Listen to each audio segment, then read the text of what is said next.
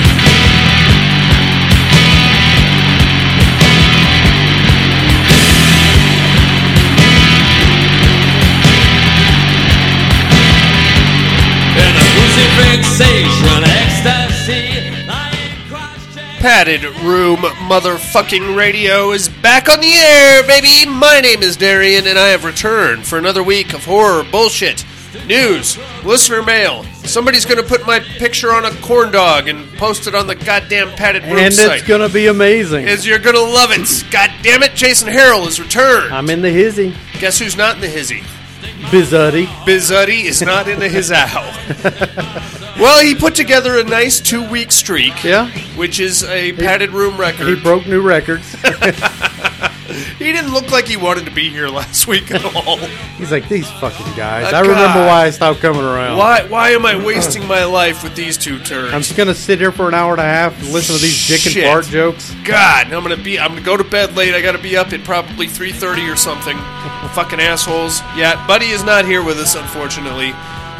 He has talks of having to travel for work, so maybe probably not next week or the week after. I don't know. We'll catch up to him when we can. That's really the best we can do for Buddy.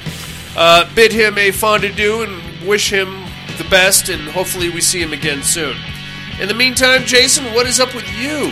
Oh, boy, lots of good stuff. Let's see. I returned to work this coming Monday, possibly this coming Tuesday. They can't figure it out. Oh, no. The good news is that I talked to the retirement people, and I can walk out the door any time after August 7th. Okay. So I've only got to do about 4 months of pretend work. Very nice. Very nice. You can fake the funk for 4 months. I can't. I've seen you do it. I can do it. They've seen me do it for over 20 years. Look at that. 4 months is nothing, man. Right on. Let's see. Other than that, dying of allergies. I was just going to say, I am a bubbling fountain of mucus right now. Yeah. And it doesn't matter what pills I take or what kind of spritzer thing I shoot up my nose. Mm-hmm. I'm just going to, this is just my life now. Yeah. And it will be probably for another month or so. Yeah, then we can go back to bitching about snow. That's right. I miss the snow. I could breathe in the snow. Yeah. It's hot out again, and now I'm all fucked up. It's great. Yeah. It feels pretty good out there right now. It does. I'm just glad there's no more snow. For now. I'll take the sinus and seasonal allergy bullshit. I'll be fine. The only problem I have is trying to get to sleep at night. Because I have that weird rotating nostril of mucus depending on which side I lay on. Mm-hmm. I don't know what you do with that. I roll over, I can breathe out of this one, then I roll over the other way, and I can breathe out of that one, and then that's the plight of the elderly. I'm telling you, the older I get, the worse it gets, the longer it holds on. You know what I'm saying? Thanks for tuning in to Two Old Men and Their Medicinal Woes. We're going to start talking about kids here in a minute. You're not going to like it. Right on, man. Well, we got a horror show to get into here, Jason. We got listener mail, horror news, a movie or two to talk about. Let's kick things off with a little horror news, if we could. Let us.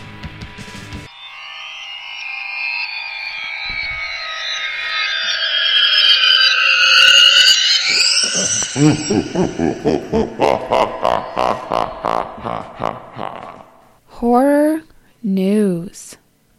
Yes, sir. What do you got for us, big guy? Only some of the best news to ever hit horror. I am pretty sure I know what you're about to say. I am pretty sure that you know what I'm about to say. I'm not gonna spoil it. Jump right in.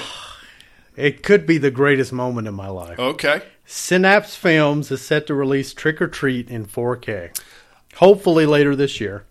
One kind of insider on Blu-ray.com, he claims to kind of work for him. Okay. And he says it's going to come out quicker than what we imagined it to Very nice. It's going to be a 4K produced from the original 35 millimeter negative, so that's awesome. They're not just like taking a source and upscaling it, and they're also remastering all of the audio. It's long been believed that this would never even happen because of all of the music. And not just the soundtrack itself, but like all of the references, the posters, and all of that shit that's like seen throughout it.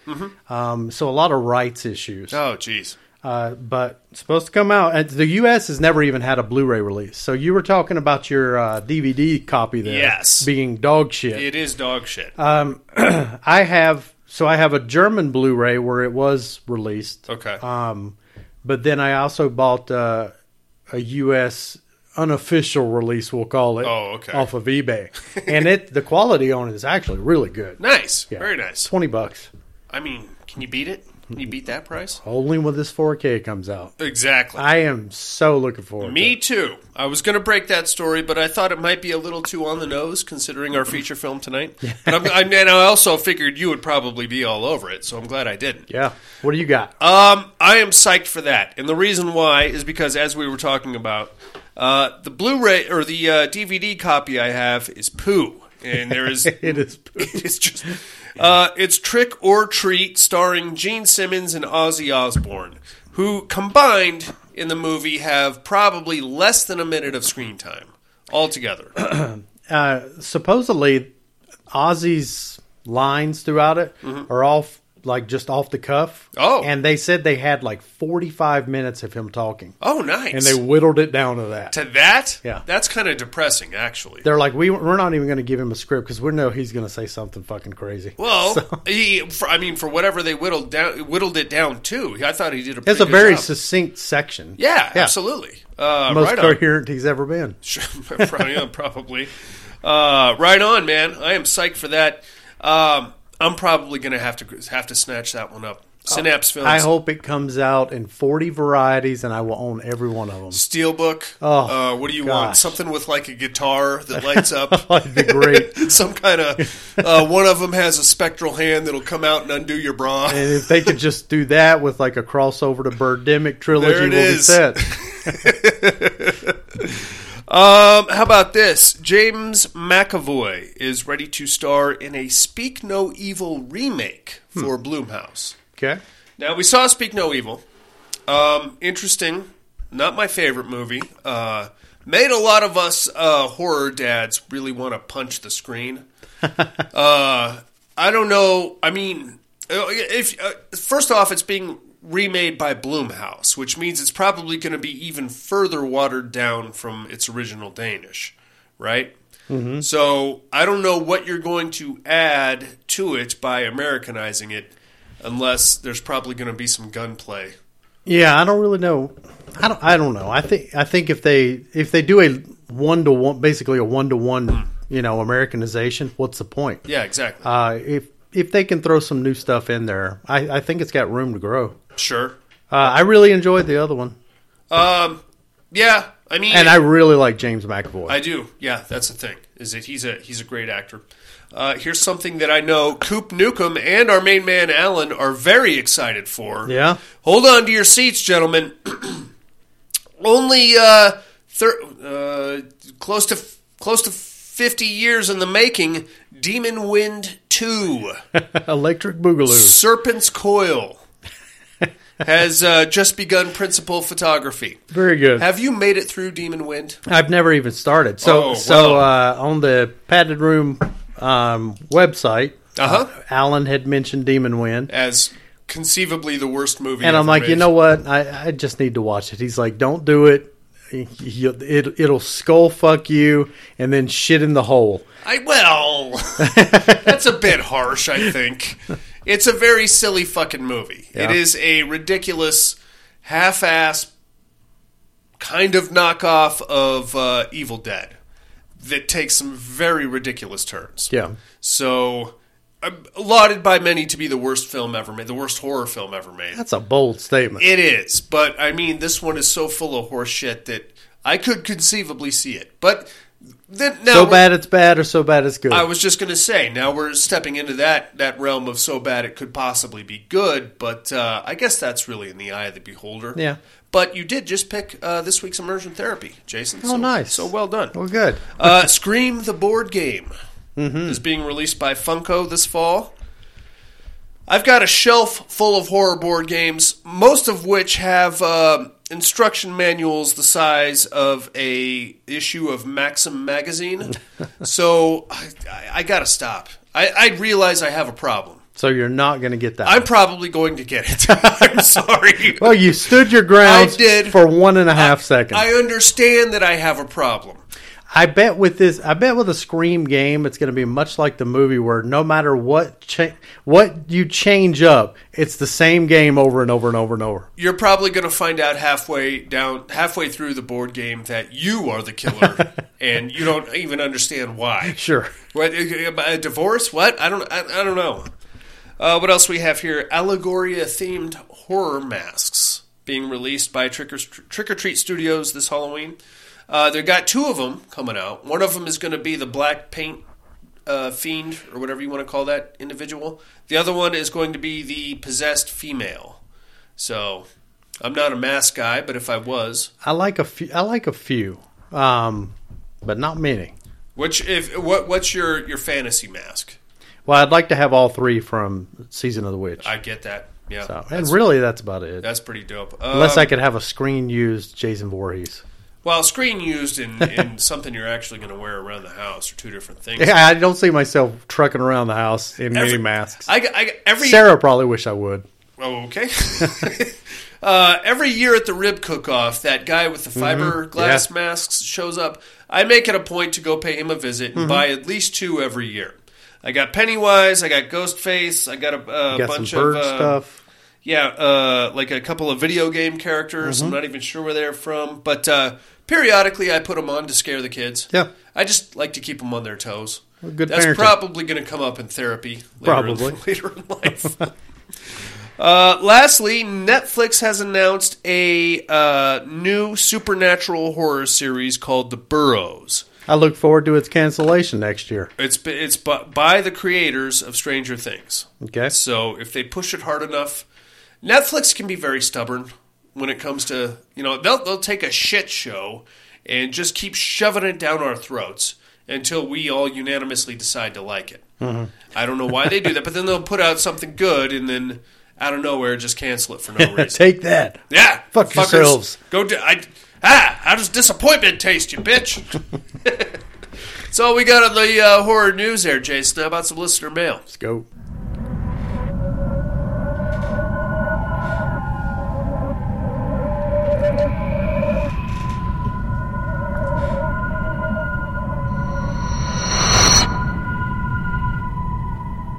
Listener mail. Yes, sir, Jason Harrell. We have emails, voicemails, all kinds of fun things happening coming at us. Let's start things off right here in Reno, Nevada. Here comes the cowboy. Subject line, cheese graters. Woohoo. I like some shredded cheese. I'll take it on a taco. I'll take it on a like a burrito bowl situation. I'm trying to watch my carbs, though. I think I know what he's going to say. I got a pretty good idea. It's probably not something you want to put on a taco. Well, I'll be the judge of that. Okay. I'm very open-minded when it comes to my tacos. Evening, padded room. Hope everyone is doing well and made it in tonight. Glad to hear Buddy back again. Joke's on you. Joke's on you, cowboy. Don't have much since I'm still working 6-day weeks and 12-hour days. Did get out to see a few movies, though. The D&D movie is awesome. The Pope's Exorcist was pretty good and very well shot. And lastly, saw Evil Dead Rise on Saturday as an early birthday movie. I had a blast with it and will be adding it to my collection very soon. Great work on the new website, social media that I'll actually use. Hope everyone has a great week. Catch you on the flip, cowboy. Thank you. Right on, cowboy. Thanks for writing in. Yeah, good little lineup of movies there. I have not seen any of those. I've been looking forward to all of them, but they got to hit Peacock or something. Yeah, I'll wait for. What are you looking at? Knock at the Cabin is already on Peacock. It is. By the way, I'll wait for D&D to hit streaming. I thought you would be the first in line for D&D. No, not into it. I mean, I'd rather play than watch it. So okay, fair enough. I don't know. I mean, it looks fine. Sure, I thought it looked great. That's just me though. I'm not a maybe. You're like the inside guy. You know what I'm saying? I'd rather watch a horror movie. Like I have hard times watching military movies sometimes because I'm like, this is just not fucking. None of this is horse shit. I just tend not to because it looks more comedic than anything. And okay. I don't know. I just don't really watch a lot of comedies. Okay, fair enough. Here, let's get down to Southern California. Here comes Tony. Subject line: Darian doesn't deserve his 31 Kickstarter add-on. Well, hey, I paid for it, Tony, so it doesn't matter if I deserve it or not. How about that? You reap what you sow, Mr. Brock. You didn't get your 31 Kickstarter add-ons, you say. That is so sad. Where is my padded room podcast fireplace kindling? I'm not sure what he's asking for there, but I can send you some crumpled up newspapers. I'll be posting a unflattering picture of Darian every day until I get my stuff. See the picture of Darian on the Padded Room podcast website. Well, Tony, I got to tell you, I saw the picture, and it's amazing. It's actually awesome. So don't count on that stuff coming anytime soon, because I want to see more of those pictures. I didn't watch any movies this week in protest of Darian's fat head. I've been doing exercises for my head, sir. So, and let's not fat shame either. For 3 on a meat hook, picking anthologies that no one else did but are worth watching. Number 3, ABCs of Death. That is very polarizing, I would say. With that many, you are going to have highs and lows, but it's worth watching. Number 2, Tales from the Hood. Enjoyable, worth watching every now and then. Number 1, Christmas Horror Story. Guilty pleasure here, Krampus vs. Santa that ends up being something totally different. William Shatner is a DJ. Anyway, I've had enough of Darian's crap, probably turning this off after this part anyway. Oh no, a mountain lion. Tony. P.S. Here's a bonus pic of Darian's dumb head. Oh yeah, we already saw this one, Tony. Although it is one of my favorites. Oh yeah. That's a good one. I don't know who this African-American gentleman is. He is dead. Is he? Yep. What did he, linebacker for the Browns? He just popped. I was watching something on YouTube the other day, and that guy got brought up on Joe Rogan's podcast. Yeah? And, so they went into his whole thing. Wait, what was he, just a porn star? He should have been with that hog on him. He actually, I think, did that stuff out of desperation because he was, like, really strapped for money at one point. Oh, no. Yeah. That sucks. So, I don't know. But if you got that kind of a hog I only paid so much attention. How much black cock talk do you need in your day? I don't know. But there's one of me with my head on it, so thank you very much for that, Tony. Well done. He did have a mountain like, Thanks for writing in, Tone. Better to get attacked by a mountain lion than that fucking massive cock. Jesus, like a sledgehammer hitting you in the face. We got some voicemails to get into here, Mr. Harrell. If that is, in fact, your real name. It's not. How about we kick things off in the funky old South? Here comes our main man in Alabama. Hey. Alan's in the house.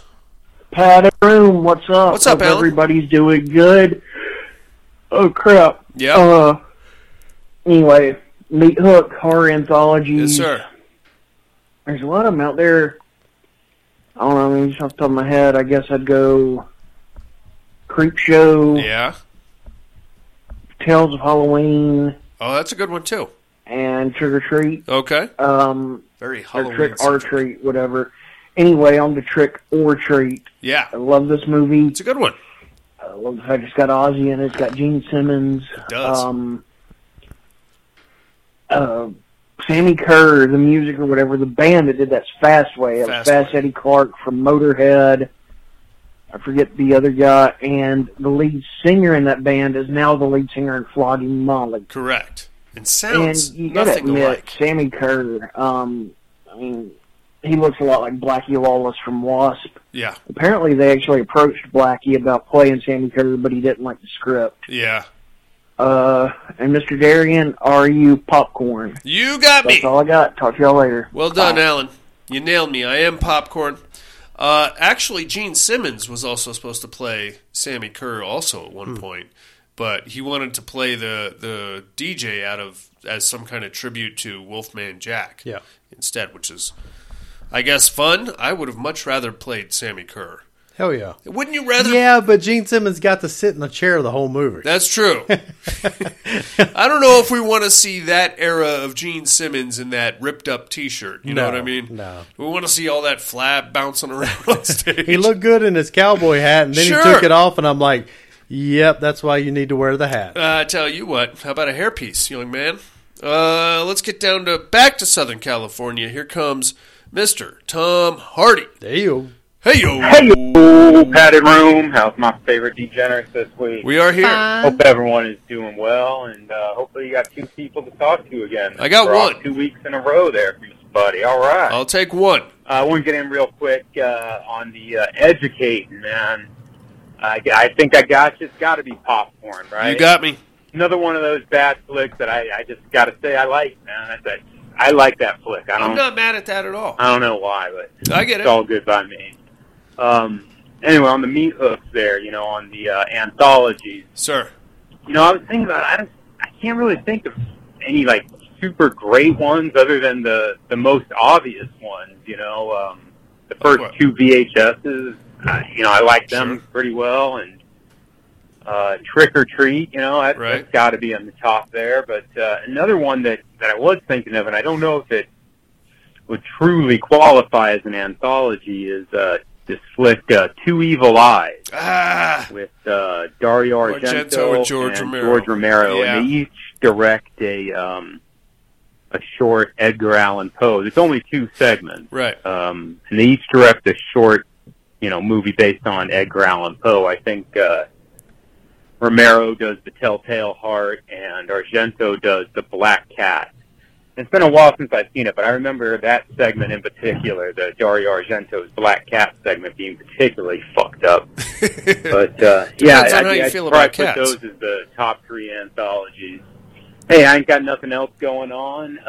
You know what? There is one last thing I've been meaning to mention to you. Huh. I know you've been back in the back to running again. I never a couple stopped. weeks ago, I did do the Baker to Vegas Challenge Cup marathon relay thing. Oh, look at you! Mine was only a 5 hours, or pardon me, a 5 mile segment of it. Sure, but that sucks pretty bad, man. Even in April, man. But Baker, California is too fucking hot. That's just desert. Anyway, hope all is well. Love you like family. Bye now. Love you too, Tom Hardy. Bye-bye. Thanks for calling in. Hey, congratulations on the run, big guy. That's tough action. I'm glad you survived, and hopefully you didn't, get the underchafe too bad. I usually finish these things with a big fat fucking raspberry right on my ball sack. Bloody nipples. You don't want chafed balls. Why do I keep doing it? I don't know. Look like corpse toes. Toenails just come off with your socks. It's disgusting. Yuck. Have you seen Two Evil Eyes, Jason? Nope. It's not very good. I got to be honest with you. And I was really excited. I mean, Tom Hardy summed it up. You've got more of a duet than an anthology. It's just 2 segments. But one of them is George Romero. The other one is Dario Argento. You're thinking to yourself, how can you lose? And George Romero's segment, I think, starred Adrienne Barbeau. It just wasn't that good to me, Do you think she's ever been attractive? Yes. Not her tits. Well, I mean, they're kind of part of the package, so you gotta kind of weigh that into the whole thing. I thought she was pretty hot in The Fog when she wore that low cut thing and Escape from New York. I thought that was pretty hot. She's just I don't know. There's something about her. She's got too much of like a dude face. As she's gotten very masculine features. As she's gotten older, I would agree. I think I couldn't stand her in Creepshow. Mm-hmm. I think... the haircut didn't help. The haircut and just being an obnoxious fucking snatch the whole movie. So obnoxious. All right, my man. That's all we got on the listener mail. You got anything for Tom Hardy, Alan, the Cowboy, or Tony? Thank y'all. Thanks for the picks, Tone. Keep those coming, will you? Keep them coming. Very flattering. Let's get into a movie, Duder. It's party time! Rock and roll will never die. At least not this Halloween. I've heard of raising spirits from the dead by incantations, right? Yes. I did that by playing the record backwards. You're kidding. Sammy Kerr. He's a rock and roll nightmare. I am a big fan of yours. I've got all your records. Shut up! You're the bait. The bait is you. This message was meant for me. How can you listen to this stuff?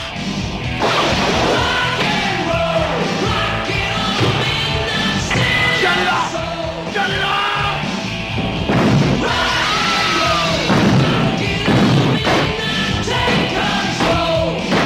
What have you done to your stereo? I wanted a new one.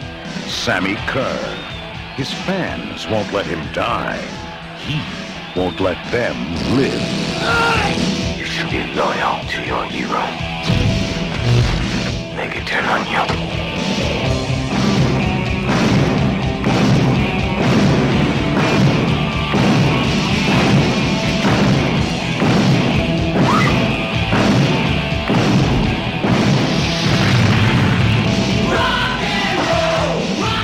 Trick or treat.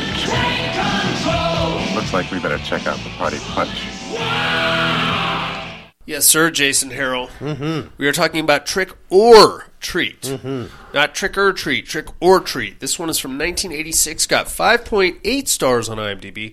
Directed by Charles Martin Smith, written by Rhett Tofin. Stars the Mark Price. The one and only Mark Price. You'll know him as Skippy from Family Ties, which is not necessarily a bad disposition. Tony Fields and Lisa Orglione. You'll know her as Ferris Bueller's girlfriend. Mm-hmm. How about that shit? What can I tell you about the old Trick or Treat there? I think this pretty much... I don't know that this was the first heavy metal horror movie, but it's definitely in the pantheon of like top 3, I would say. I would say so. I think it's the strongest one. For me, it would be a very close second, possibly only to a Deathgasm. Touche. But now you're sorry. I was actually thinking much older. I always forget Deathgasm's out there. Well, that kind of drips into horror comedy. I feel like so. Speaking of horror comedy, so that trailer that you played before this segment, I hate how they kind of schlocked it up a little bit with like what was it that he said?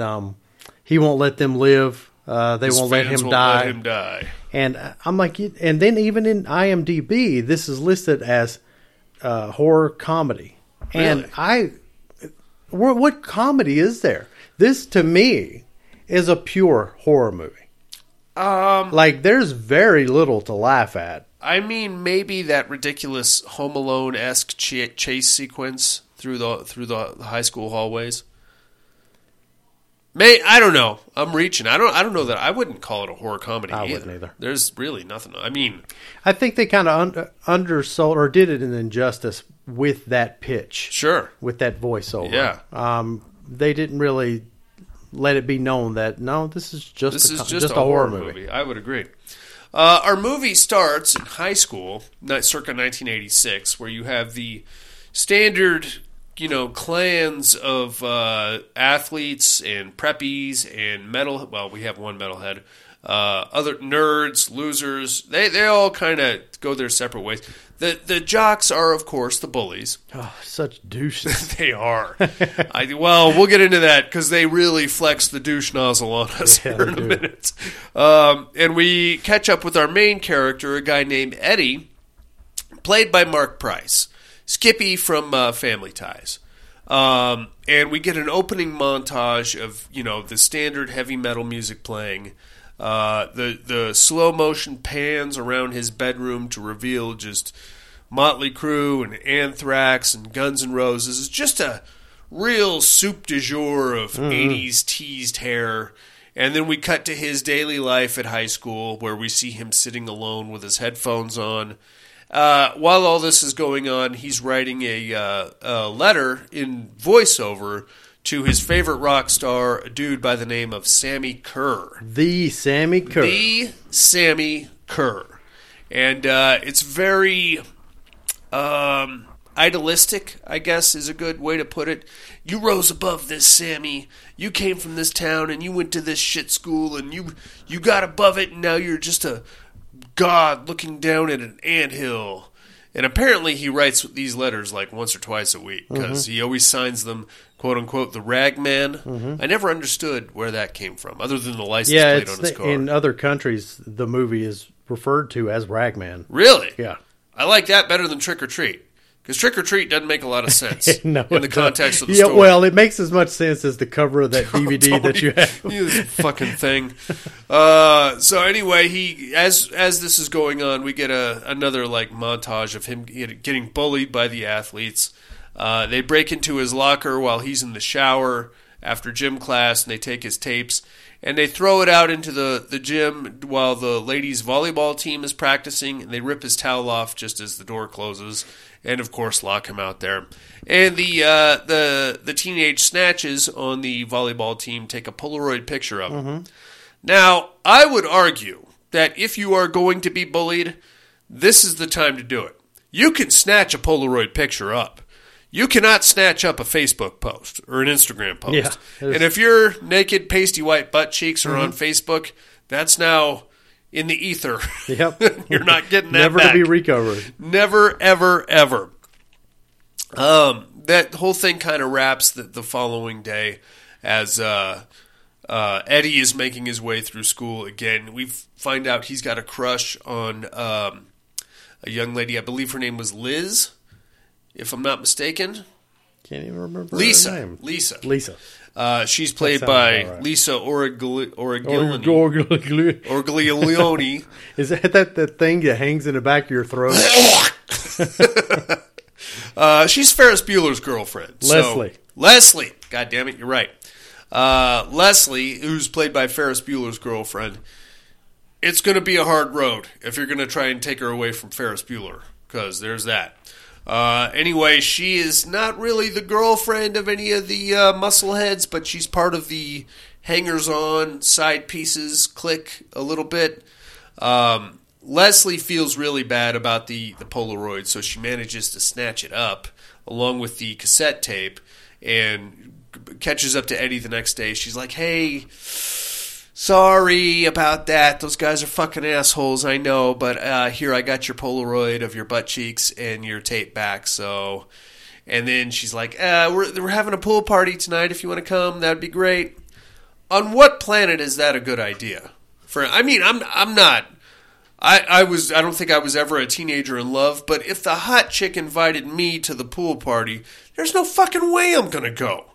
What's the best case scenario? People are going to pull my pants down. You have to assume you're being set up. You have to, right? I'm having flashbacks of Melvin in the gym at Toxic Avenger Town. You know, don't go. You know, there's nothing. She doesn't want to fuck you. Get out of here. But Eddie, desperation and a hard-on will do a lot of things. It's the heavy metal hormones, is what it is. I'm gonna fuck her tonight like a metal god. Anyway, he runs home. He's all hot and bothered. He grabs his trunks and his towel, still rocking the full-on metal regalia, and hauls ass to the pool after closing hours. Gets there. Naturally, all the cool kids are there. He sneaks in because somebody left the door open, propped open with a Jack Daniels bottle. Gets in there. Doesn't find Leslie. Does find Tim, the jock, the fuckface, and all of his cronies. They're like... You get that 80s dialogue. I love it. Hey, I didn't know this was a nerd party. Who invited the dorks to this party? They grab him. They put some kind of a weight in his backpack, and they throw him in the in the pool. And Leslie has to jump in and save him, which he does. Find out he's like in the 3-foot section, which I got a little bit of a chuckle out. She saves. At the same time, I'm like, that's a hell of a jump to go from just like high school bullying to murderer. Potential homicide. Yeah, murderer is what you are now. Yeah. But this is 1986. You could get away with shit You like could that. get away with it, yeah. Anyway, she saves him. He comes out, sopping wet, and he's running through the parking lot.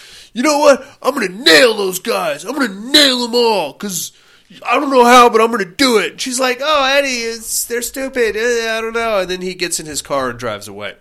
Next morning, he wakes up, he's doing his laundry, feeling particularly sorry for himself, listening to his headphones, and there is a news story about the death of his beloved rock star, Sammy Kerr, apparently dead in a motel fire at the age of 38, which is pretty fucking old for a rock star. Not that it really matters. I think it was just a random number they cooked up for him, but he was knocking on the door of 40. Well, yeah, but how old do you think? Because supposedly Gene Simmons went to school with him. Yeah, and he's around that age. That timeline matches. Even around that time, I mean, Ozzy probably wasn't too much older than that, and he was still rocking his cock off. You're right. That's accurate. That's an accurate statement. Needless to say, fucking Eddie is all bent. He's got some weird methods of coping. He starts by running upstairs and tearing down all of the posters in his room, and then doing like a 5-star frog splash on his bed, and then kind of kicking around and flopping for a bit. And then he goes to see, apparently, his good friend Nuke, who is the DJ, played by Gene Simmons at the local radio station. And he's like, nobody got him, man. Nobody got him except for me. And Nuke, who apparently went to high school with Sammy Kerr, is like, you know what, man? He was a troubled individual, and he had issues, and this rock warrior horse shit, it was all part of his gimmick, and of course Eddie's just like, no, you don't get it either, man. Nobody understood us, you know? And then luckily, though, Nuke just so happens to have, and this part was kind of silly, he pulls out a vinyl record, which is Sammy Kerr's last album. It is called Songs in the Key of Death, which is pretty dope. That's a great title for an album. Mm-hmm. He says he takes it and he's like, this is the only living copy of Sammy's last album. Sammy is in this album. And then I keep wanting to call him Skippy, but I'm really trying hard not to. Eddie takes it and he's like, whoa, why is it so heavy? And Nuke is like, well, it's an acetone. It's like a studio cut, so, you know, it's not pressed to actual vinyl yet. And then he puts it in a slipcover and hands it to Eddie, and Eddie's like, oh, far out. And then he's like, I'm going to play the whole thing on midnight on Halloween. And Eddie says, how you going to do that? And he's like, I got a copy on a tape right over here. So that's clearly not the only last copy of the Sammy Kerr thing. All right, whatever. And what about those studio masters? Yeah, just saying. I get it. It's fine. You got to give it some grace. Yeah, it's fine. Eddie's like all fired up. He's got this album. It's great. Goes back to school. Again, gets met with more apologies, and he's talking to his friend Gordon, who's like looks like the typical 80s nerd. Excuse me there, Eddie. You need to stay away from Tim and those guys. Quite the panty lurker he is. Oh yeah, he's a panty lurker is what he is. Just hangs around at the bottom of ladders whenever he knows that there's going to be decorations put up. So he's like, yeah, you know, survival of the fittest, Eddie. We're not that fit, so we have to suck up to the fittest in order to survive. And Eddie's like, I'm going to nail those guys. Grr! Goes home, puts the record on, very cool. Falls asleep while the record is playing. Apparently it wasn't that great of an album. And starts having like these weird satanic dreams about Sammy Kerr like sitting in a flaming pentagram and speaking backwards. He wakes up and the record has actually got like some backwards shit going on. And it sounded to me like it was saying help the boy or something like that. The first roundabout. Mm-hmm. He's like, what the what? So he gets up out of his lazy boy. He's got his bedroom is like the size of my house. And I don't know how you figure that out, but good for him. He gets up out of his lazy boy that he sleeps in and starts just spinning the record backwards. And now he's like basically talking to Sammy Kerr. Sammy's like, you're the bait. Let the fish hook themselves. You're the bait. You're the bait. Okay, so now he's like interpreting this to be. Did you try this as a youth? Of course, okay. Of course. I had one record, and it was Freddie's Greatest Hits. Oh boy, which is dumb as shit. It's a bunch of songs about dreaming, and like with like a weird little interlude in between of Robert Englund going, "Here's another one." Of all things to try to channel the Dark Lord, Freddie's Greatest raps hits. Or whatever it is. Whatever the fucking. I at least tried with Shout at the Devil because on the insert of the cassette it said this album may contain backward messages. Nice. So I did everything within my power to try to listen to that fucking thing backwards. And? Yeah, it's just. I figured that.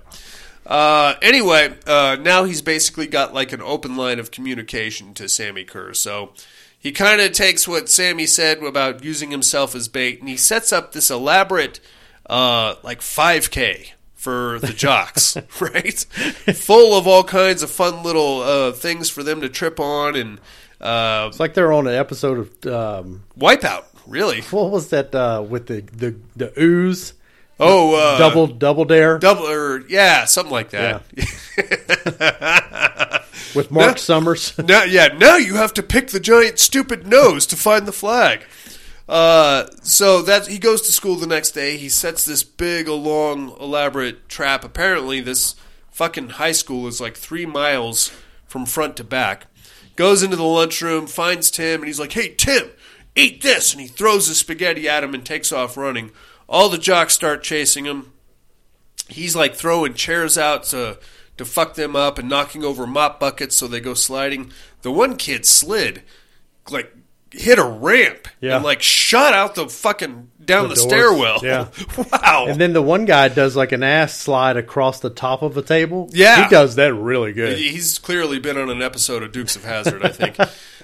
They hit the library halfway through the chase and have to do like a speed walk kind of a thing. Eventually, Eddie like ducks into a men's room but kicks the door open on the teacher's lounge. So the jocks come around the corner, see the door closing, and think, "I got you now, you sucker!" And then they pick up a fire extinguisher, kick the door open on the teacher's lounge, and hose all the teachers, which is great. Good stuff. They get in a lot of trouble, apparently. They hooked themselves. Hooked themselves like fish. Sammy said. Eddie makes his big escape, and like he's driving home. He's like, "Yeah, Sammy, we did it! We did it, Sammy! Woo!" So he goes and then plays the record backward again, and this time it says 6-6 Crush over and over again backwards. So he's like, okay. So he's walking around the next day at school. He finds room 66, which happens to be the metal shop. Goes in there, and he's like just chilling, having his lunch by himself. Here comes these two fuckfaces. And now, here's how I know what turds these guys are. They're wearing skinny ties. Skinny ties and cowboy boots. You piece of shit. I was in school with in like the 80s. Dress shirts. Yes. Yeah. Who the fuck wore that to school? Nobody. At least not in Reno, Nevada, that's for sure. It's more of a North Carolina look. Oh, was it? You know, and I actually found out that, and I hate that I found this out after moving from North Carolina. It was filmed in North Carolina. Oh, was it really? Like I could have went and seen some of these locations. Yeah. That would have been badass. That would have been nice. Anyway, they go in there and they confront him and they knock his Walkman off and they knock him around a little bit and then they throw him against a wall and the main fuckface, Tim, is walking towards them like, "Hey, I'm going to kick your ass." One of the engine lathes kicks on and wraps his stupid skinny tie. Take that skinny tie. Yeah, skinny fucking tie. And now it's like City of the Living Dead style. He gets his head sucked down into the press, and the counterweight is moving towards his forehead. "Shut it off, man! Shut it off! Hey, Whitebauer, shut it off, man! Come on, man!" So Eddie waits until the last possible nanosecond to shut it off. Right there at his eye. They're right at his eyeball, and then he shuts it off. And then he's like, I'm going to get you, you fucker. And then they go running out. If you saved me from getting that drill through my skull, we're good. Yeah, I think we're even. We're good. Because we'll go our separate ways. We could have easily called this an industrial accident and just let you get your fucking skull bored out. Yep. Regardless, now Tim's really pissed because Eddie just saved his life. How dare you? How dare you? So at this point, now Eddie has like a ongoing relationship, well, kind of like a back and forth going with dead Sammy Kerr, which is great. He goes back, he tries to tell his friend Gordon about this, and Gordon's like, hey, man, you're crazy. And he's like, no, it's subliminal messages, but he's talking to me. Gordon's like, yeah, I don't, whatever. Now, Gordon leaves his bedroom at like 11 o'clock at night, and Sammy makes his first appearance. He jumps out of the subwoofer like Raiden style with the electricity and all that shit. Mm-hmm. And he shows up, and then after he leaves, he puts the record starts spinning correctly, and then the tape deck pops open, and he's basically telling Eddie to make a mixtape of the songs in the key of death. Okay, so he does that. I miss the mixtapes, man. They would take like 4 hours for you to make a complete mixtape. Oh, yeah. And that was just you sitting in your bedroom, rewind, stop. Okay, wait a minute. Pining over someone. Fuck, yeah. Well, if I'm in a gothic mood, I think I need a little, you know what, I'll put some Anthrax in there. Anyway, he makes the tape, and then he leaves it for Tim. He's like, Tim, peace offering, Eddie, sorry, hey, I saved your life, by the way. And then he leaves it on Tim's locker. Cut to later that afternoon, or that evening, I suppose. Tim and his lady friend with the super teased hair. That hair is ridiculous. It was not teased. It was full-on bullied, I think. Are getting down in the back seat of Tim's car at the lake. This is probably, in my humble opinion, one of, if not the hottest scenes in horror. Mm-hmm. In the annals of horror. That's good stuff. Okay, so they're about to have sex, and Tim's like, oh, I gotta go, and he just jumps out of the car. Now, apparently, he has to take a leak. I think Tim may have been a closeted... Tim's priorities are a little skewed. Very, especially if he's supposed to be 16 years old. Regardless, he gets out, and in doing so... He leaves his lady friend alone with the mixtape and a Walkman in the back of his car. So she's like, well, I'm going to wait for this homo to go polish one off in the woods somewhere. So she puts the headphones on and hits play on the mixtape, and she gets immediately taken to Horny Town. Mm-hmm. I mean, we are... Some very erotic music. Holy cow. I mean, it's really just a drum beat. Yeah. But her Walkman headphones like glow, and then this spectral green mist pops out, and she's not like resisting in the least bit. She takes her own fucking clothes off. Yeah, she's stripping herself down. Yeah, first. She pops the bra off, and then the spectral thing forms like a skeleton hand, and it peels the panties back, and she's probably close to closing escrow. Mm-hmm. When the only thing I can describe it as is possibly Uncle Impy from Sorority Babes and Slimeball Bolorama shows up, and he's like, la, and then she screams, and then we cut to Tim, who's still beating off in a bush somewhere. He's like, and he goes running back and sees his car is like jostling, opens it up, finds his naked girlfriend in the back seat, pulls the headphones off, and like her eardrums have melted or something like that, and yeah, pretty good little melty ear. Yeah, I like that. So the demon's name is apparently Skeezix. Okay. Sammy does have a tattoo of that demon. All right. They apparently wanted to really flesh out the demon stuff a little bit more, but that's about all that they could kind of get going. Okay. But not too bad. Like, he looks... I mean, a little silly. He looks ridiculous, man. But I think he looks pretty good. Stupid. I mean, I think that would have been a lot. He looks better than the creature from freaking Terror Vision. That's not saying a whole lot. I think we would have been much better off with just Sammy popping out of the front seat or something like that. That thing. Maybe a less is more approach on that one. It's without knowing that there is like some behind the scenes backstory on that whole thing. Yeah. That it makes no sense whatsoever. None. And if you hadn't just dropped the Skeezix bomb on us, I would still think that was pretty silly. Sure. But apparently if you really watch, you'll notice that Sammy has a tattoo on his chest. Yeah, like in the poster in Skippy's room. Okay. You can see Skeezix tattoo right there on, like, I think his left chest. Okay. At no point during the entire film is the word Skeezix ever mentioned. No. Just food for thought. Nice little Easter egg for you there. What we need is a Skeezix sequel, I think, Jason. All right, so unfortunately now that's got Tim all freaked out. So he goes firing over to Eddie's house, peels up onto his front lawn, gets out and starts screaming, "Weinbauer, get out here!" Ah! Eddie comes out and he's like, "What? Now what? I left you a tape. I thought we were good." He's like, "She listened to the tape and it melted. She's in the hospital." I gave you some love ballads. Yeah, man. I made you a mixtape. But whenever Tim tries to rush Eddie, the pumpkins on his porch flame up. Mm-hmm. That part was pretty dope. That's pretty cool. Yeah, and he's like, "You know what? Just stay away from me, okay? Just stay away from me, fucking Weinbauer." And he gets in his car and hauls ass. And so far, those two fucking pumpkins are about all we have to even imply that this is Halloween. Well, there's a lot in the title.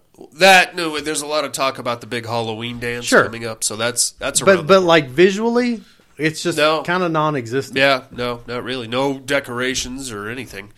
So now we're going to cut to Eddie goes back upstairs and he's like talking to Sammy. "Sammy, what'd you do? Sammy, somebody got really hurt. What's happening?" Sammy comes back and he's like, "You know what? We're going to nail them all. What are you doing? This is the first step in my big nailing plan scheme. So come on, get it together." And he's like, "No, people are getting hurt." Make a long story short, Eddie takes a baseball bat and just starts smashing all of his equipment. Like all of his stereos and his subwoofers and all that shit. His mom comes in. She's like, "What the fuck, Eddie?" He's like, "I wanted a new one anyway." Okay, well, now you're... Yeah, but who bought it? Yeah, exactly. You're going to go pay for it? She grounds his ass, so good for her. So Eddie's now grounded. He can't talk to anybody or do anything. He's now worried because Sammy's on the loose and he's wanting to kill all these dudes, which I thought was the big idea to begin with. But now he doesn't. He's kind of going back on it. So he calls Roger, his doofus friend. He's like, "Hey man, you gotta break into Tim's car. You gotta get that tape out of there, out of the Walkman, and destroy it." And Roger's like, "I'm a 92-pound weakling. He's gonna pick me up and snap me in half. Of course I'll do it. I'll do some breaking and entering for you." Sure, a little B&E. Not a problem. Why not? So he does just that. Luckily, Roger, the poor neurotic clown that he is, breaks in, gets the tape, takes it home, getting ready to destroy it, and unfortunately, god damn it, Roger, his curiosity got the best of him. Popped it in, hit play on the old stereo, out pops Sammy. Sammy basically tells him he's going to kill him if he doesn't play the tape at the big Halloween dance. Did you notice the old lady on the TV? Mm-hmm. Did she look familiar at all to you? I've seen her she's like a character actor. I think I've seen her in a few things. Large Marge. Oh, wow. That was Large Marge. Is it really? She is like some church lady activist that managed to get Sammy Kerr banned from playing at the high school Halloween dance. And he reaches through the TV and pulls her disgusting burnt-up husk out of... I would say that's another comedic point right there, right? Not the part where... Honestly, I don't think they meant it to be. I think it just came across so silly. Not the part where he pulls her out and she's just this smoldering husk. Yeah. But the part immediately afterwards where he's vacuuming. He's trying to vacuum her up. I do appreciate that. Maybe pick the big parts up first. I'm sure you got a dustpan in that house, right, Raj? Come on. You're asking a lot of that Kirby. Roger is now terrified, and he knows if he doesn't play the tape at the big dance, then Sammy's going to come back and probably put the Raiden fatality on him, too, which we don't want. So now we cut to the night of the big dance.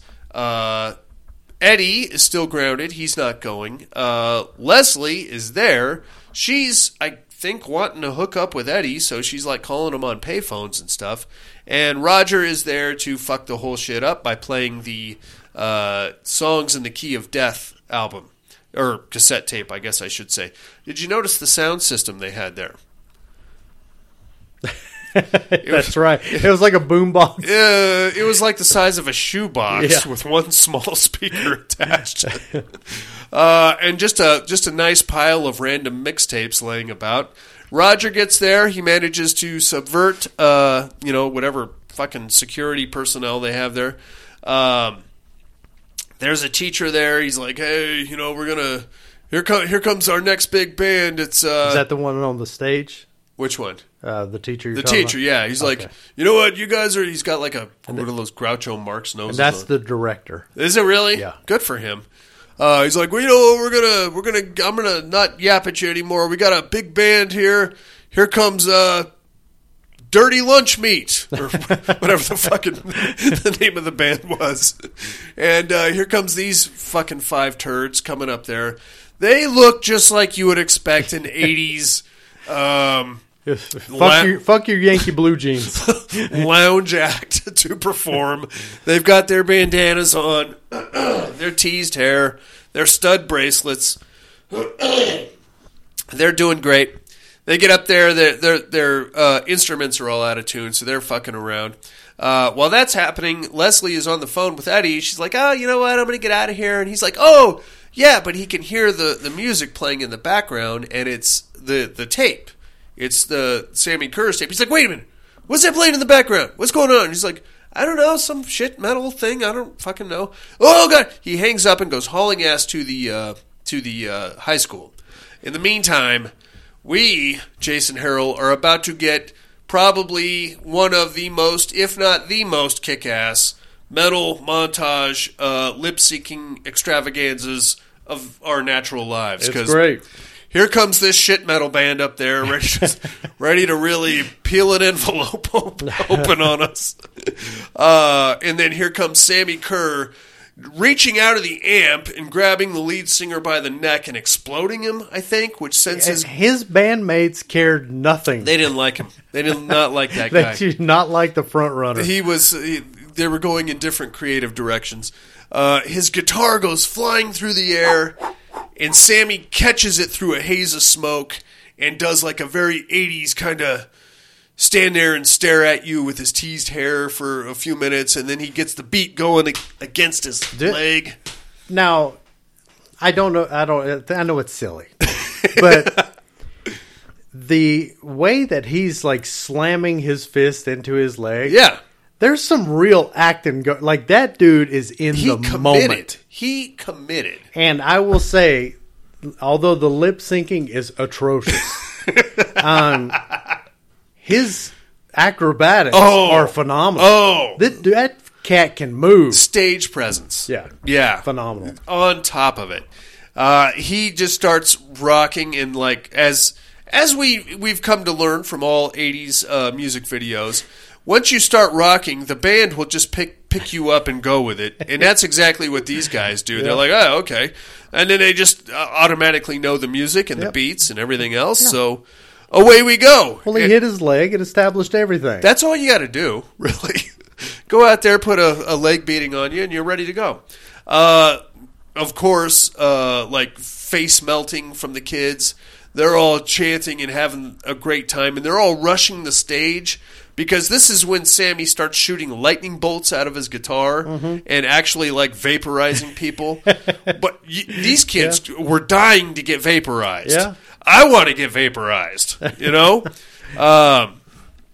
Once the song is over is about the time that Eddie actually makes it to the school, and the kids start to realize something is actually happening here. So they're now trying to escape Sammy Kerr. So I could be wrong, but I believe that Sammy, once you play that songs in the key of death, it kind of opens up like a weird webway for him to basically transport himself through speakers, right? Yeah. Because he like there's a big puff of smoke and he vanishes, and then he shoots out of like an overhead speaker onto the basketball hoop, and then he does like a fucking swan dive down, and kids are still yelling and screaming. It's like an OG shocker. It's what it is, except more heavy metal and a lot less cussing. That's all Horace Pinker did, a lot of cussing. Insulting people's moms and stuff. Just mean. Just mean, that guy. Anyway, eventually they're like trying... fucking Eddie gets there, and he's trying to get everybody out, and now the police and the fire trucks are showing up. All the kids get out. This apparently is the perfect time for a bathroom raping, because that's about what's about to happen here. It is what's Tim about to sees happen. Leslie kind of go off to like get out of her makeup or whatever, and he's like, "Oh, I'm hammered." So he goes running after Leslie. And of course, Leslie, are you and Eddie making it? Oh, I miss that 80s dialogue, buddy. She's like, what? Just fuck off. And this is where we also learn that apparently Tim and Leslie did have sex at one point. Consensual, maybe not, I don't know. She knees him in the nuts to get away from him. He backhands her, and that's when Eddie shows up behind him, and he's like, what the fuck? Tim, we got to get out of here. Leslie goes taking off. Eddie is trying to get Tim out of there before, Sammy Kerr shows up. Unfortunately, he wasn't fast enough because Tim gets killed. He gets, slammed against the wall, I think. And, he gets, pinned up against this wall, and then this wall, and then that wall, and then back down. Is Tim the one where Sammy, licks his finger and jams it into the outlet? Yeah. Okay. Finger blasts the outlet, and then, zaps him to death. Luckily, Eddie and Leslie make it out, but they make it out just in time for everybody to point the finger at Eddie and be like, that's the guy, he's a weirdo. And the cops are like, hey. That's all we needed to hear. You know what? Posse up. Guilty as charged. Cops are like, you get over here. And he's like, no fucking way. So him and Leslie just haul ass. They go down some seedy side streets and end up in a back alley, and then eventually Eddie manages to catch his breath and tell Leslie exactly what happened with the record and the backwards. They've got to be on the lookout for a guy in a jean jacket with a chain wallet. That's all they've got to go That's on. it. That's all they need, really. Apparently, this is a really small town. Very cool. So now he's like, oh, shit, it's 11:59. Nuke is going to play the record on the fucking radio station. We got to stop him. So they got to get back to his mom's house to get his mom's car, because I glazed over the part where Sammy got into Eddie's car while he was on the way to the high school and basically tried to drive it off a bridge or something, I think. Now, here's a fun fact for you. This may just be my copy, because I have probably the shittiest copy of Trick or Treat ever. But if you watch the scene where Eddie's on the couch and his mom and her doofus boyfriend are getting ready to go to wherever the fuck they're going, if you really watch this scene, there is a clear and present boom mic just bouncing in and out of the top of the screen. Oh, really? Oh, yeah. I'll put it on when we're done here. I'll show it to you. Interesting. It may just be this copy. Well, my pseudo bootleg Blu-ray copy is full screen. Yeah? So I don't know. Does yours have black bars at the top and bottom? I don't think so. So I don't know, but I don't remember seeing that. Okay. Yeah, it's there, and it's just... I just maybe mine is kind of cropped at the top. Hopefully because of the way it's stretched out. Hopefully somebody noticed it after they put this piece of shit out and got rid of that fucking thing. Because it's pretty... I even called my wife. I'm like, look at this shit. in the scene really early on when Eddie's first hearing about Sammy being killed in the fire, right? The camera zoomed into that little bitty television, and you could see the guy holding the camera and the director standing right beside him in the top left-hand corner of that little TV. So clear. Oh, no. That sucks. I mean, they are really locked in. I think the problem is, this is a good movie. I think it's so criminally underrated that up until like literally this week, nobody has bothered to revisit it or like give it its due diligence, and that's why we have this shit. My previous viewing was the first time I noticed strings attached to you mentioned the girl's bra. Now, and that may be the bonus of my shitty copy is that scene is so dark. All you can see is green fog and nipples. Yes, it may be better that way. That's all you want. I mean, do you need anything else out of that scene? I don't think so. Regardless, they make their way to the radio station after commandeering Mom's car and getting into a battle with Sammy at Eddie's house. And they, I guess, halfway flush him down the toilet, and I guess that slows him down. Take that turd. I don't know how that works. He manages to get free for a second, but then they flush the toilet again, and it sucks him back in. Well, he's like wrestling with Leslie, and his hand, like... She tosses his hand into the toilet. Into the P-trap, I guess. And I've never had my hand in the P-trap, but I don't know. Well, I think it was just kind of not only the fact that I don't think he's like stuck there, but I think he's so caught up in shorting out. Okay. That he's in such pain that he doesn't really make a good escape. Okay, sure. That's better than anything I can come up with. All right. Anyway, they make it after the big battle at the house. They make it back. Now, apparently, this record is playing all over the town now. So Sammy can just come and go out of random houses. He's jumping out of windows and then showing up. Once they get Mom's station wagon, they get into that. They try to get into it. And then because the radio is on, it just takes off and does a full lap around the block backwards, which I thought was kind of fun. And then it comes back that, unfortunately, in the process of that, the cops showed up. So they steal the cop car after Sammy rocks the cop right out of his boots. And then they take off to the radio station where inside the recording booth is a full-on poltergeist fucking vortex of electricity and random electronics and other fun stuff. Looks better than Poltergeist. I would agree with that 100%, which is sad in a weird way, because one of those was a Spielberg production, and the other one was a Charles Martin Smith production. So, well done, Mr. Smith. Dino De Laurentiis film. He's like, well, he's protecting the tape. We can't get in there. So this is where Eddie hatches the ingenious scheme. You know what? I'm going to get back in the cop car with this little transistor radio, and I'm going to try to distract him. And once you stay here, Leslie, count to 100. When you get to 100, run in there and smash that fucking tape.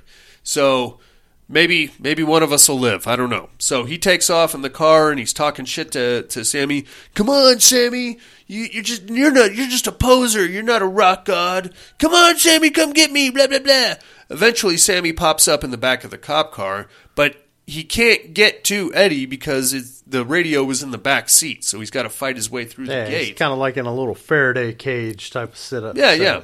While that's going on, luckily, Leslie runs into the radio station and smashes the tape, and then Eddie takes the cop car up to the bridge where his car is still parked, and basically drives the car off the bridge into the river there, and swims out, makes it to safety, walks his still sopping wet ass back to the radio station, and makes out with Leslie. Maybe he walked back up, got in his own car, and drove back. Well, good for him. That would make more sense.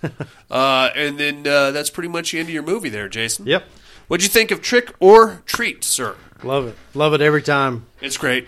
One of my absolute childhood favorites. Oh, yeah. Totally. Like, this movie hit on so many things around that age for me. Yeah. Like, at that point, I was 13. Okay. Just switching schools, like, kind of trying to find my place with, like, the cliques and shit. Yep. I ended up hanging out with, like, the army jacket stoner boys. Okay. So, which were the long-haired, mulleted assholes, you know, at the Outcasts. So I was Eddie Weinbauer. That a boy. This movie is just so good, and the music is just phenomenal. The music is great. Tony Fields as Sammy Kerr I found out that he did a lot of like ballet work and a lot of like chorus line type productions. So he was making sense that he died of AIDS. I mean, I wasn't going to go there, but since you brought it up, yes.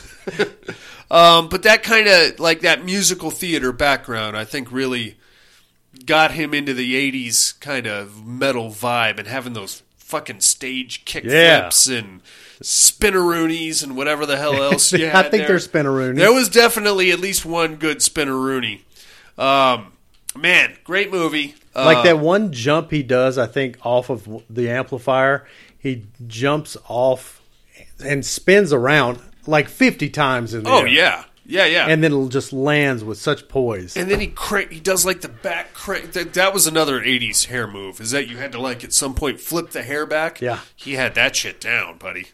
Yeah, that's talent right there. Great movie. I agree. Check it out. I don't know. Did you catch this streaming or did you own a copy?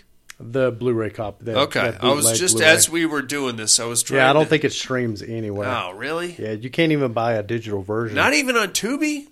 No. Tubi's got everything. Yeah, it's not. Again, I think it comes down to, these licensing issues. That's a motherfucker, man. Yeah, I don't know what this is. This is not Trick or Treat. Okay, well, I was going to try to find you a place to stream it, inmates. I guess you got to own a copy, or Darian will happily give you a really bad DVD copy. Once I get a better version, then I will happily fire this off to you. Check it out if you can, inmates. It's definitely something you got to see. Well, let's take us a little break there, Mr. Harrell. All right.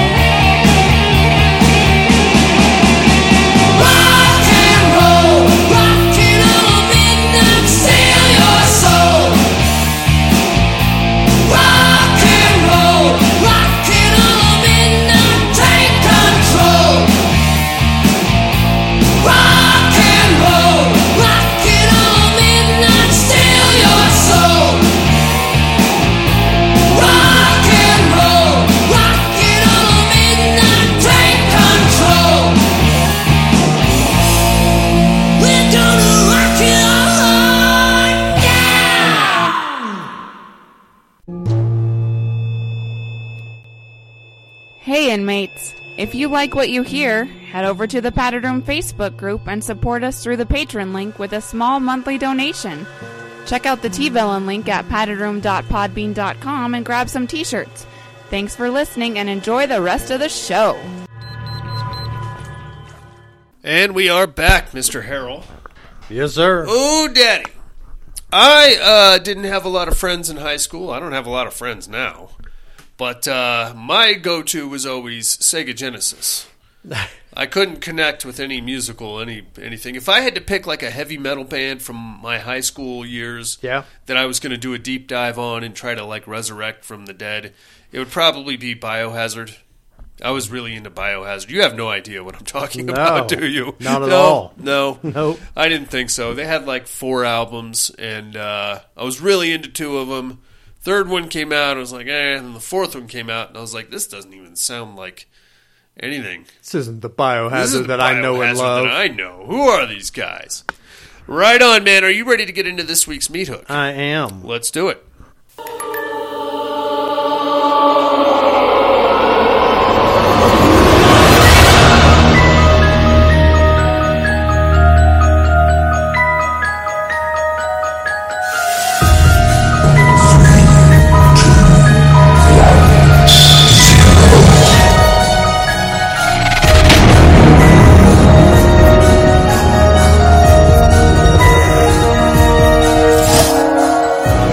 Three on a meat hook. This week's Meat Hook. Top 3 horror movie soundtracks, Jason. Mm-hmm. Hit me with number 3 when My you're ready. number 3, Return of the Living Dead. Is that, can you actually purchase that? Yeah, you can buy it on vinyl. Is that it? No, I think it came out. Yeah, it came out on vinyl years and years ago. Well, back in the day. I wonder if it's on iTunes. I would love to buy that if that's doable. I don't think it is. Like not digitally anyway. But that's a great soundtrack. Yeah. What do you got? It's even better in the movie. Like as far as just throwing it on and listening to it, it's definitely got some duds. But when you watch it in the movie, right? Like even the duds play very well. Oh, yeah. In those scenes. Oh yeah. Movies, songs, albums. No, it is not. There's you can buy like singles of some of the songs that were in the movie, but bleh. Right on, man. My number 3, Queen of the Damned. Shit movie. Be honest with you.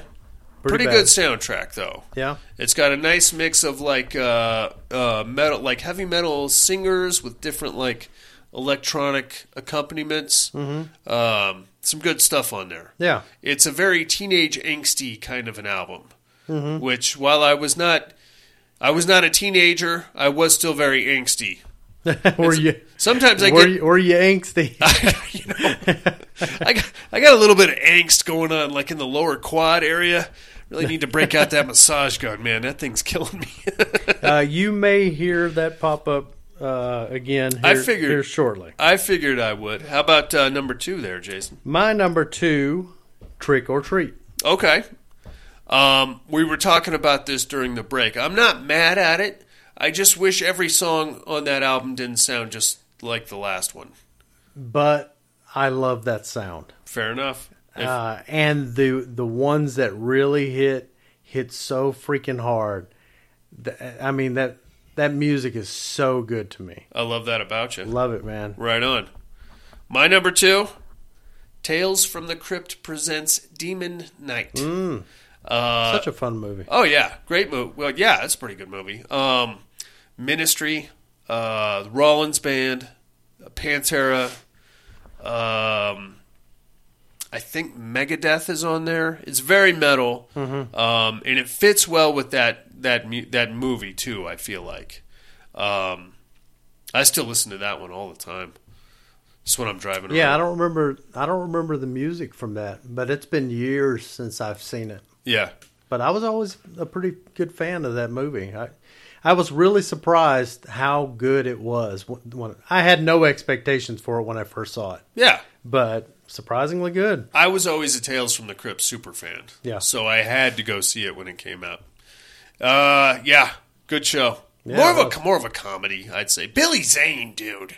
So awesome. Just blows the fucking panties right off that movie. Man, he blew the panties off of me. What are you talking about? With a cowboy hat, I love it. I'd go gay. Me too. How about number 1, Jay? My number 1, without a doubt, Maximum Overdrive. My man. I believe that is a full-on It is AC/DC. a full-on AC/DC. Just, it's so freaking good. And I've only been to one concert in my life, and it was AC/DC Heatseeker. Okay. Huge AC/DC fan, especially back in the day. Sure. When that movie came out, I was at the peak of my fandom, and it's just solid.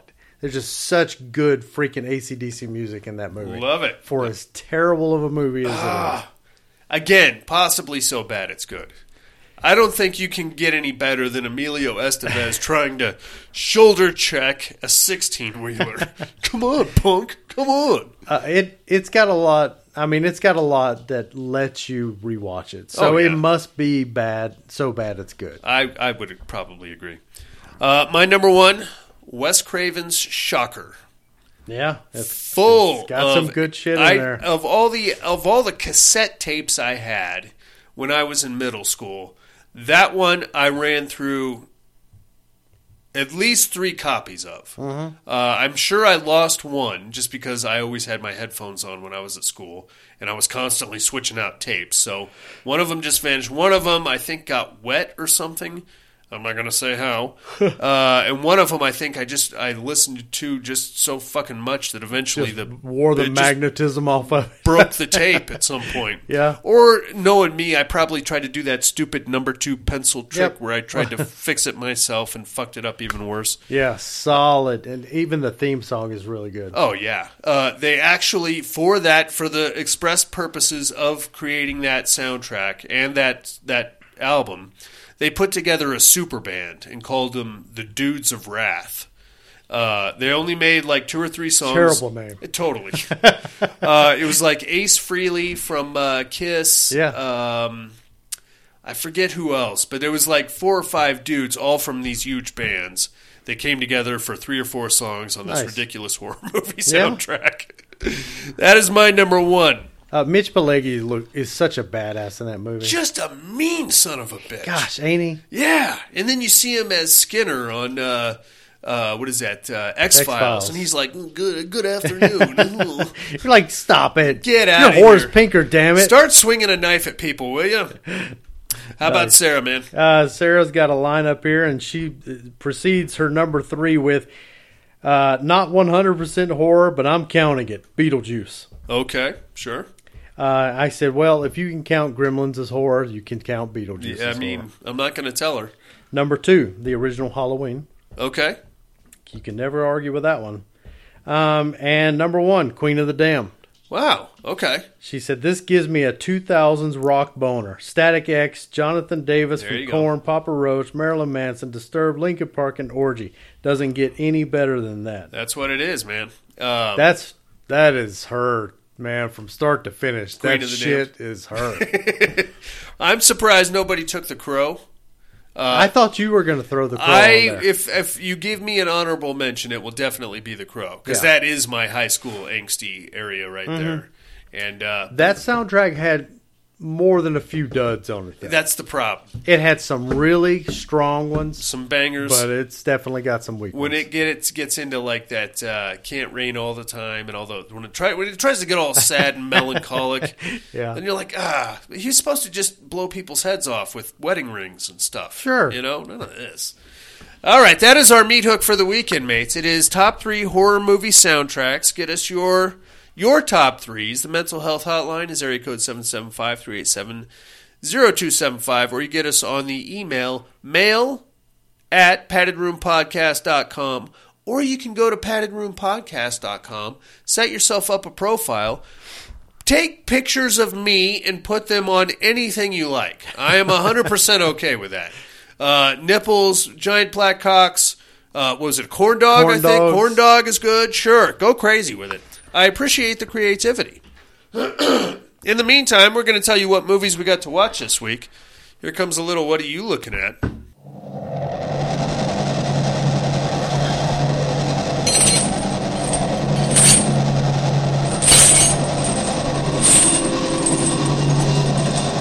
What are you looking at? Infinity Pool, Jason. Yeah, boy. I don't know, man. It's. I was gonna watch it, but I thought it was available free. It's not. You got to rent it. And after your raving review, I couldn't drop any money on it. I like Cronenberg. I like Brandon Cronenberg. Wasn't a huge fan of Possessor. I really liked Antiviral.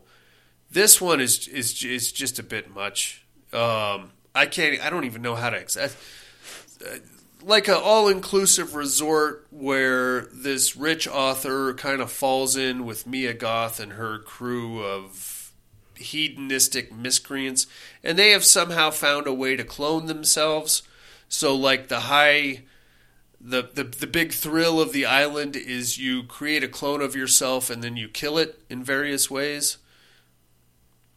If you can hold on for that ride, then by all means, go right ahead. I kind of lost interest after a while because a lot of it was not really being explained, and if it doesn't make sense to me, then I need you to explain it to me. Here's how pathetic I am.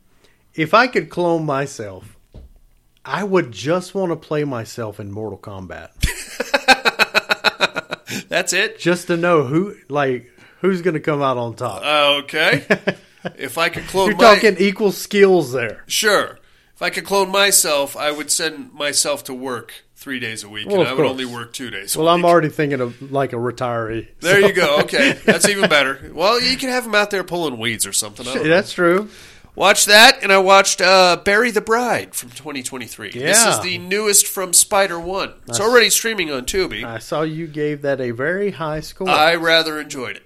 I think you will too. I'm assuming you haven't seen it yet? Not yet. I tried to squeeze it in today, but just didn't have time. I'm going to tell you, it takes a very hard turn. And I'm not going to give it away, but there is a definite thing that drops, and you're like, I gotcha. You, Spider-1. Spider-1, you son of a gun. I think you'll enjoy it, though. Okay. It's definitely, it's kind of Rob Zombie-y, but without being full-on trailer park white trash. Okay. But there is definitely an influence there that I think you'll pick up on. That's all I got to watch this week, buddy. What do you got? Okay. Well, we rewatched 1982's Creepshow. Very nice. Sarah had never seen it. All righty. What'd you think? With the exception of Fluffy, she liked most of the stories. Okay. She was entertained. Yeah. What was it about Fluffy? Was it just Billy? She just really hates... No, she just really thinks that Fluffy looked retarded. So, yeah, I mean, I could see that because you don't, other than it being some kind of an Arctic creature, you really have no idea what the shit it is. Yeah. It kind of looks monkey-like. Yeah. But not with that hair. I don't know. No. It's I mean, the whole movie's pretty silly. It is. Out of the first one, what was your favorite segment? As a kid, it was always The Lonesome Death of Jordy Verrell. Yeah. Just because I like Stephen King's ridiculous acting and, no, you lunkhead. Yeah. As an adult, I got to say Something That Tied You Over. I got to go with Jordy. Yeah? Yeah. I love it. I love him still. He's ridiculous. He is. But I think... And I feel for the guy. Leslie Nielsen as a villain, though, is just... Oh, he does great. So, come on, hurry! You got to hold your breath. We watched Bones and All. Okay. Do you know anything about this movie? I do not. No, I won't say anything. Okay. About this movie. It's a very good movie. Okay. Is it a horror movie? But I don't think it's your speed. Okay. Fair enough. It is definitely... It's more something than horror. Okay. But the horror, it does very well. Cool. It's more romance. Oh. So I could do it. Okay. It's actually a really good movie. Right on. And we watched Evil Dead Rise. I heard good things. I have mostly good things to say. But boy, they really pissed me off with this one. They went full Sam Raimi with this one shot. Oh no. And that's why I'm not a fan of the original Evil Deads. And they just couldn't help themselves. Just couldn't fucking help themselves. Whoa. When I sit down and I'm watching a horror movie, I don't want your levity. I don't want your fucking comedy. I don't want your zany little camera shot. Okay. And they just had to squeeze one in for fan's sake. That's what I was going to say. It's there for us. Give me a break. Other than that, I was so angry. Oh, so angry. That bad? Really? Because, dude, it was non-stop. Really? To that very moment. And then, boom. And then, okay, now you're just stupid. Because even with its shortcomings, it's an absolute horror movie, which is why I love the 2013. Right. Because it's pure horror. Yeah. No fucking joking around. This one was until it wasn't. Oh. Now, it immediately went right back. Okay. But I was, quite angry by that moment. I get it. It's definitely got some holes in it. Okay. Yeah, it's got some plot holes. Is there, without giving too much away, is there anything tying this into the original, any of the Evil Dead franchise? Only the thing that all of them share. Okay. I know what you're talking about. Yeah. Nothing directly linking one to the next. Okay. I got you. So, that's it. Okay. How about some immersion therapy then, tough guy? Hope you're ready to gay the place up.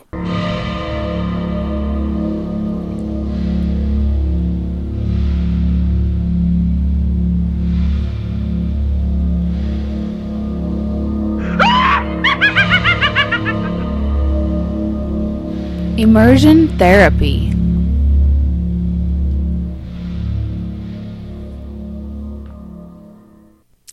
I don't know that this is a horror film. No. Velvet Buzzsaw from 2019.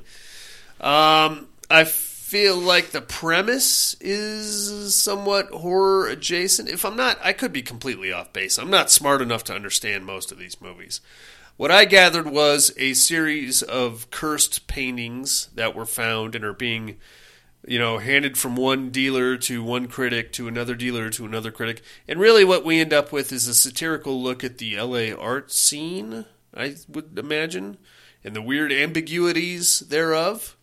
It's fine. It's not I don't think it's a horror movie. No, you could take this same story, and I'm sure we've seen it, and tell it from a purely horror standpoint. Sure.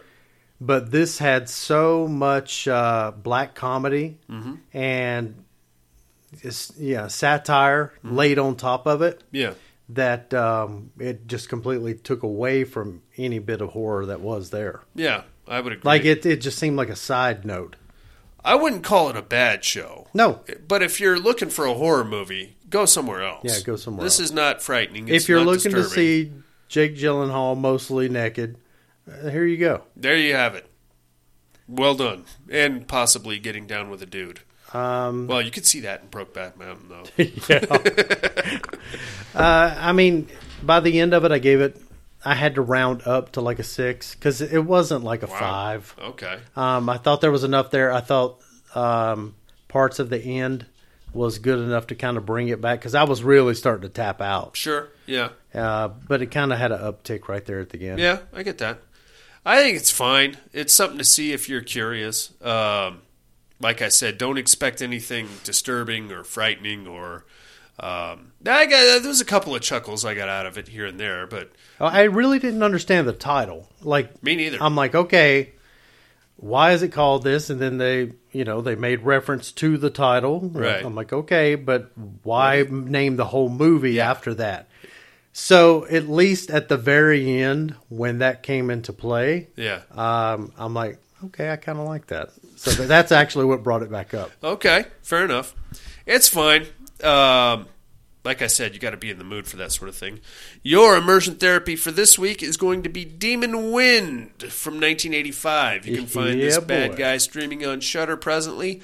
Feel free to watch it with or without the Joe Bob commentary. Mind you, if you watch Joe Bob's version, it runs about 3 hours. So there's that. Alan, Cooper, Jason, all three of you can take turns punching me in the face next week. Okay. Other than that, I think it's time to educate me.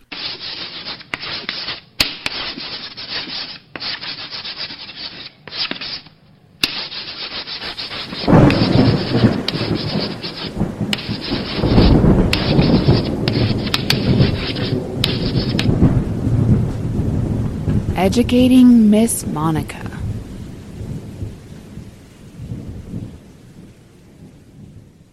First, my clues from last week, Jason. I am an aspiring film student getting ready to finish my master's thesis. In order to do so, I have to complete a group project with the rest of the class. We are going to put on a late-night horror feature, tribute, in a weird way, to the William Castle movies of the 50s and 60s, complete with electrified seats, weird smells that we're going to drop into the theater, big swinging props of giant mosquito things. It's going to be great. Unfortunately, the theater we're doing it in has a bit of a history, and some weirdo film cult from the early 80s came here and did a big suicide pact, and now I think one or two of those surviving cult members is lurking about. I am, of course, Popcorn. Have you ever seen Popcorn? Can't swear. I think I've seen it, but it just didn't stick with me.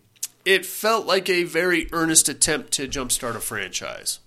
80s slasher, full of fun gimmicks, just never went anywhere. I'm really sure that I've seen it.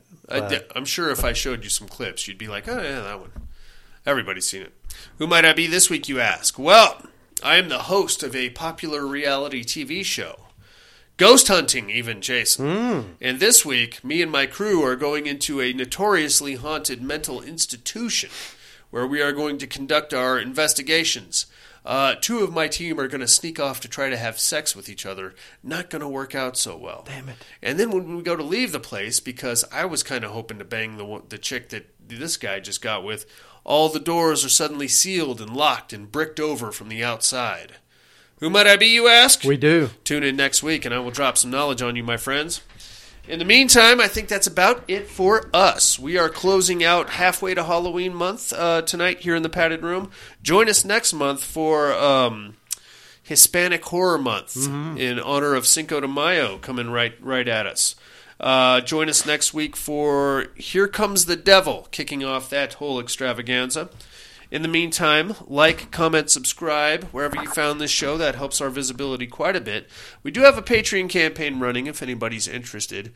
Support.paddedroompodcast.com is where you find that link, or you can just go to paddedroompodcast.com. Check out all the fun pictures and stuff there that Tony's putting up of penises with my face on it. You're going to love it. All that shit, set up a profile. It's amazing.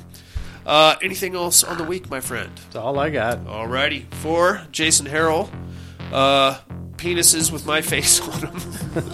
Those are just called penises. I mean, I do bear a striking resemblance. Haunted mental institutions, Hispanic horror, being halfway to Halloween, and the Padded Room podcast. I'm afraid visiting hours are over.